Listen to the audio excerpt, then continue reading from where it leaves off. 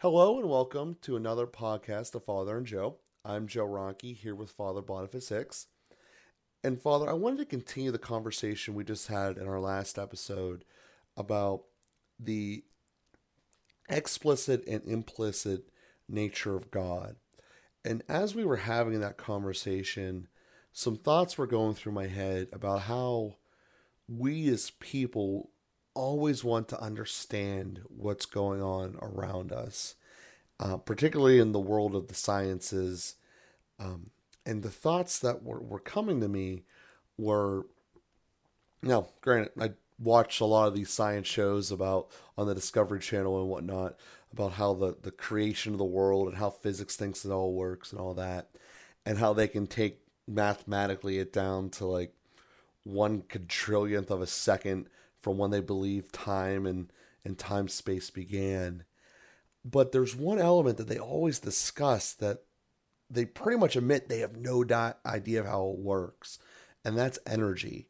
And that's because from each perspective of energy, the definition of energy itself alters. So when we zoom in, and I got to keep this in the physical world because it's physics, on um, a can of Coke with some ice in it inside of a glass cup, they can relate energy being the bubbles coming through the fizz. But then zooming out, the ice making it colder is a different form of energy. And then zooming it out, the air temperature in the room against the ice is a different form of energy. And from each element and angle that you look at, energy is differently defined. And I think that the correlation I had from there, and not saying it's the same thing exactly, but that when we do the same thing with God, it's true. We can't ever explicitly say this was caused directly by God, nor can we zoom out and say that that wasn't caused, or zoom out again and say this was caused, because it's either everywhere or nowhere.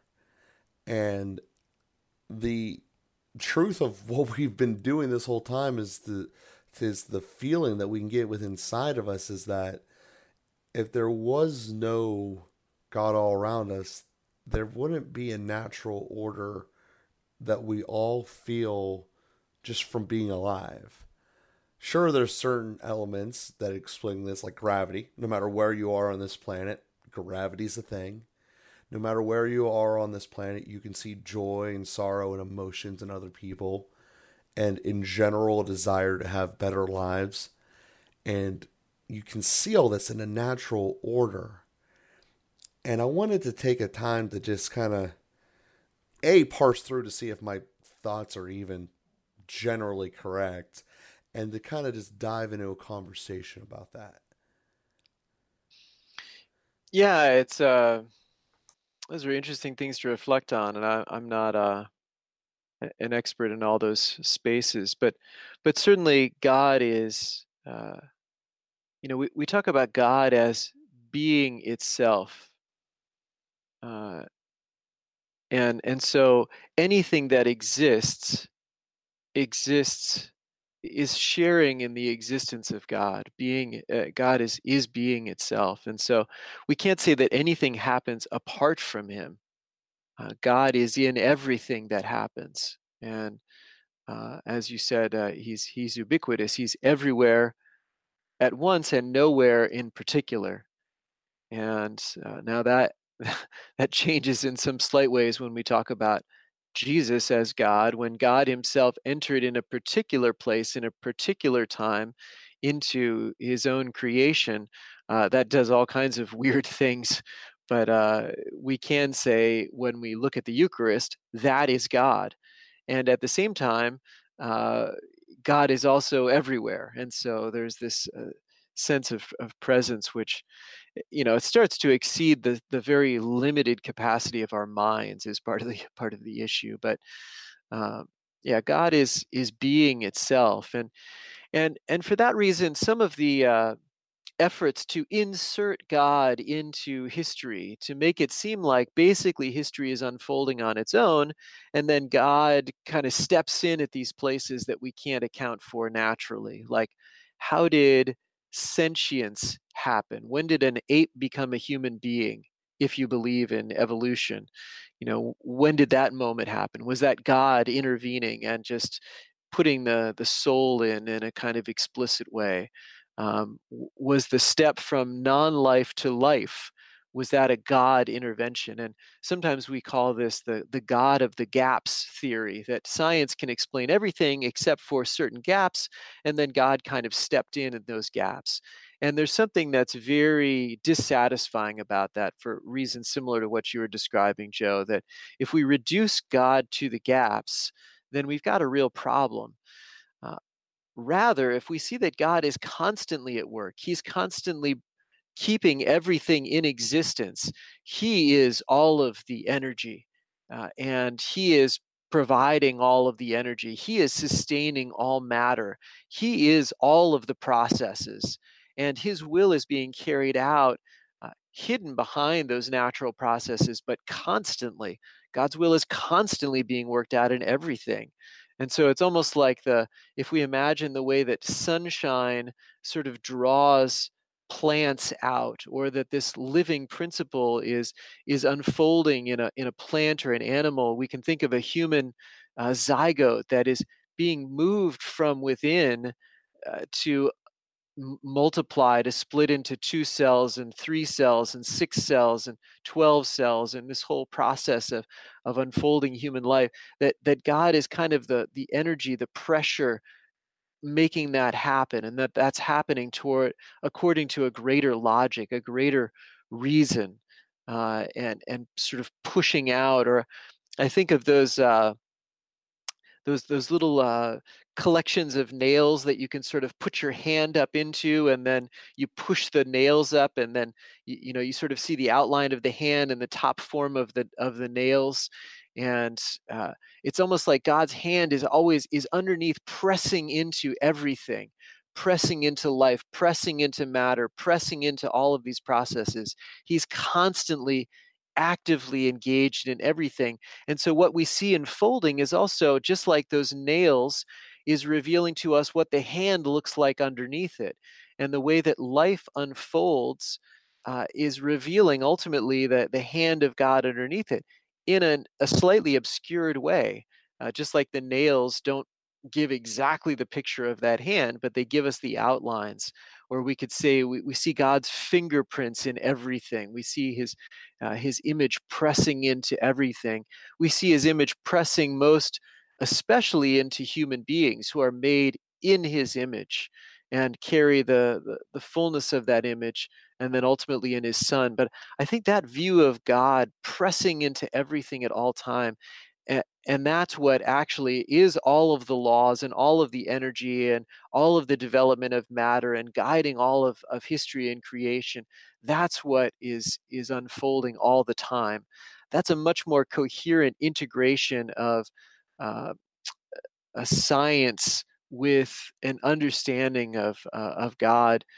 I think that even most of those things, maybe all of those things I said, aren't particularly Christian. Obviously, the things about Christ are, but that understanding of God, it would be something more like Plato's understanding or Aristotle's understanding, and a Jewish understanding as well as a Christian understanding. I don't know some of the other Eastern religions. A Taoist understanding also. It's a more general kind of universal understanding of how God interacts with creation and unfolds in the unfolding of life and all development.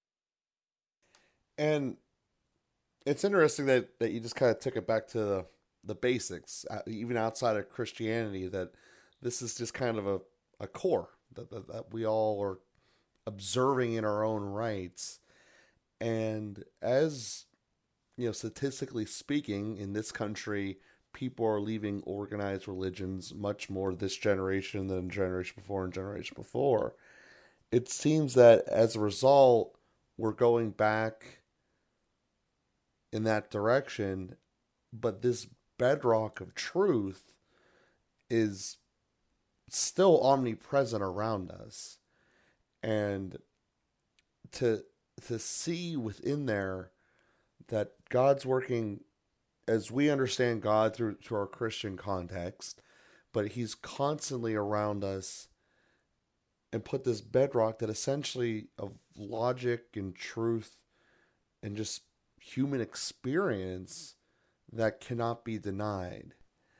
And as we're going through this conversation and kind of thinking it through out loud, that that seems to be a logical starting point to try to get people to come back and recognize, yes, this is the foundation of the building, if you will, but let's actually get into the greater results. As you go further down that road, you get better and better. So I don't mean to sidetrack from the direction you're going, but I wanted to see if that was part of what you were getting at. Yeah, generally what we call this metaphysics. It's the physics behind physics. It's the study of being itself. And that's one of the things that, science tends to presume a certain amount, like there is existence, that things are a certain way, and then science works within that framework to anticipate how things will unfold and how we can also participate in that process and work that to our advantage, hopefully to the advantage of the common good, not just our own personal advantage. And that's how we develop techniques and technology and all of that. But there's, just science doesn't try to understand the nature of being. That's really the philosopher's task because it's outside of the realm of science. Science presumes being and goes from there. And that's why science also, the Big Bang Theory is really focusing in on that infinitesimal, but can't ever get from something to nothing or from nothing to something. We presume there's something, and then we see how that something unfolds. And God is what gets from nothing to something, and God is constantly involved in the unfolding of that something. And he does that not because he has to, but because he chooses to, according to certain ordered principles that can be discerned by us. And it's an interesting observation that science only developed in Christianity because there are aspects of our Christian worldview that made it possible to have science. Even in some of the Muslim areas where there was some scientific development, it was actually in the midst of Christian context and in conversation with Christians that took place. And ultimately, Christianity took science much farther than any other religions prior to that, because we believe that God is ordered, that He wants us to know Him, just like I was describing that hand pressing through the nails, that there is something worth studying all of the details and all of the data because we find God in there. It's worthy to see the laws and elements of creation because God is the creator and it's all part of his masterpiece. When we study how the logic of how things unfold, we're also coming to discover the divine logic. And so there's something very beautiful in that whole process. Now, you don't absolutely have to be a theist, but you have to have, if you ask scientists, why do you believe that the world is going to behave tomorrow like it behaved today? That's foundational for all science. If the laws could just change tomorrow, everything in science would be upended. Why do you think that? Well, that's an act of faith because it's been that way so far. Well, I believe that because I believe that God is ordered and that God is revealing himself. He is involved in this process and he is going to be the same tomorrow as he is today. I have a more reasonable reason to be a scientist than an atheist scientist has. An atheist scientist is presuming a number of things that are absolutely necessary for science to work, and yet he doesn't have a reasonable explanation for why that's the case. He just works with that. So you can do science without being a theist, but you can certainly be a more reasonable scientist if you're also a theist, if you also believe in a God, at least the God of the philosophers, at least the God insofar as Plato and Aristotle and other philosophers throughout the ages have known him to be. But as we come to know him even more in Christ, in that fuller revelation of who he is, we also discern a dimension of that divine logic was not accessible to Plato and Aristotle, namely that God is love.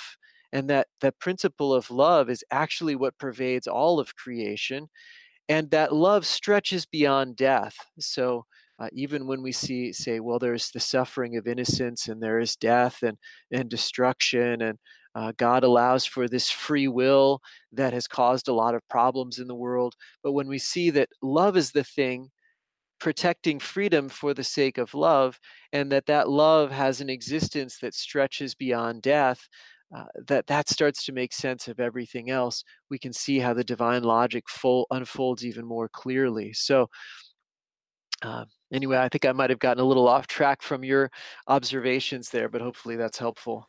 Yeah, so I think that you bring that out made me think of a counterpoint that might actually kind of prove it. So two thoughts. So let's start with what you were discussing in the middle there about how they have to have faith to keep believing that tomorrow, that essentially past results will lead to future outcomes. But from studying statistics, that's essentially the first fallacy they teach you to ignore. If someone goes up and they average a 250 batting average, meaning that they get to hit 1 out of 4 times, but now they're on a hot streak and they've gotten to hit 8 times in a row, statistically speaking, there should only be a 1 in 4 chance they'll get a hit next time, despite what the last 8 were. And we know that the physical world is always changing. We ourselves are always changing.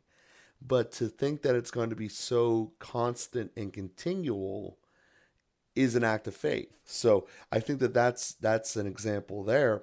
And then the other thought that I had that kind of builds into that is, as you were talking about the hand pressing up, it creates different textures because it's not going to be just a flat object coming up. It's going to have some ridges, and depending upon your perspective of it and the lighting of it, you're going to have two totally different descriptions and feelings of what it is. So if you were zoomed in on, say, like the palm, you wouldn't even know that there's an edge outline around the fingertips. And I think that willingness to be able to say, okay, I might not see the whole picture, not to say that my part isn't relevant or important, but there's more to this, is certainly a problem that we're getting into as a society more and more. And I apologize if I'm fraying this, but there's this natural order that's keeping it all together. That, yeah, even though looking at this one particular aspect is true for that region, and this particular aspect is true for this other region over here, doesn't mean there's not a common thread that's holding us all together throughout it. And I think that that's an important thought to keep in mind as we look at natural problems, is how to solve the sufferings of our world, that there are underlying facts. And essentially, at the end of the day, whether we want to admit it or not, faith is kind of the glue that's keeping society and the world together. And based upon, these examples, it's what I'm saying. And if I'm missing something, I'd like to be corrected. But this undercurrent that there has to be something holding us all together, and we've discovered it in many different regions of the world in many different ways, and it makes sense to want to learn more about God. But learning more about God inherently cannot disprove God, unless I'm making a logical fallacy there, which I hope I'm not. So I want to let you get a chance to correct me before I go down a wrong path for the rest of the week. No, I'm always a little bit anxious about these kinds of discussions because I know there's some really brilliant people that could counter my arguments, and there are some other brilliant people that could counter those arguments. So we could go a lot deeper in this discussion, and a lot of brilliant people have talked about these kinds of things throughout the centuries, really. It doesn't get a lot more brilliant than St. Thomas Aquinas, and he just has pages and pages of exploring these topics and trying to sketch out all of these different dimensions. So I'm always a little anxious about overly simplifying and irritating one of our listeners because we haven't taken something into account. But having said all that, no, I really appreciate the comments that you make that. Um, believing something will be different tomorrow based on how it is today, or the same tomorrow based on how it is today, is takes an act of faith, and knowing how to look at the hand that's being revealed, and recognizing the different perspectives that we would naturally have is also important to take into account. And that's why none of us ever gets the full picture. God has revealed a certain amount to us, and so we get a lot of the picture if we listen to what He has described, how He has described His own hand, we could say. And that's an important starting place, and that's one of the things we treasure as Christians, is the divine revelation that comes to us through Scripture and the teaching of the church. But um, to appreciate the dimensions of that hand that we get through knowing others, and seeing as others see, and really taking in those perspectives.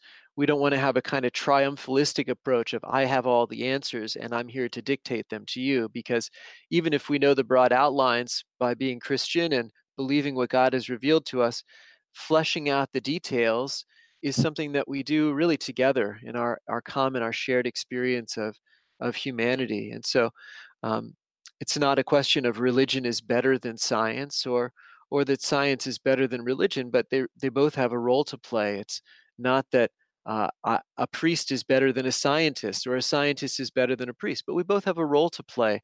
And the more that we can collaborate on that and share our understanding with each other, the fuller the picture we're going to get of who God is, and how He plays a role in our lives. And what a beautiful note to end on. So I thank you for that, Father, because God's always going to be with us.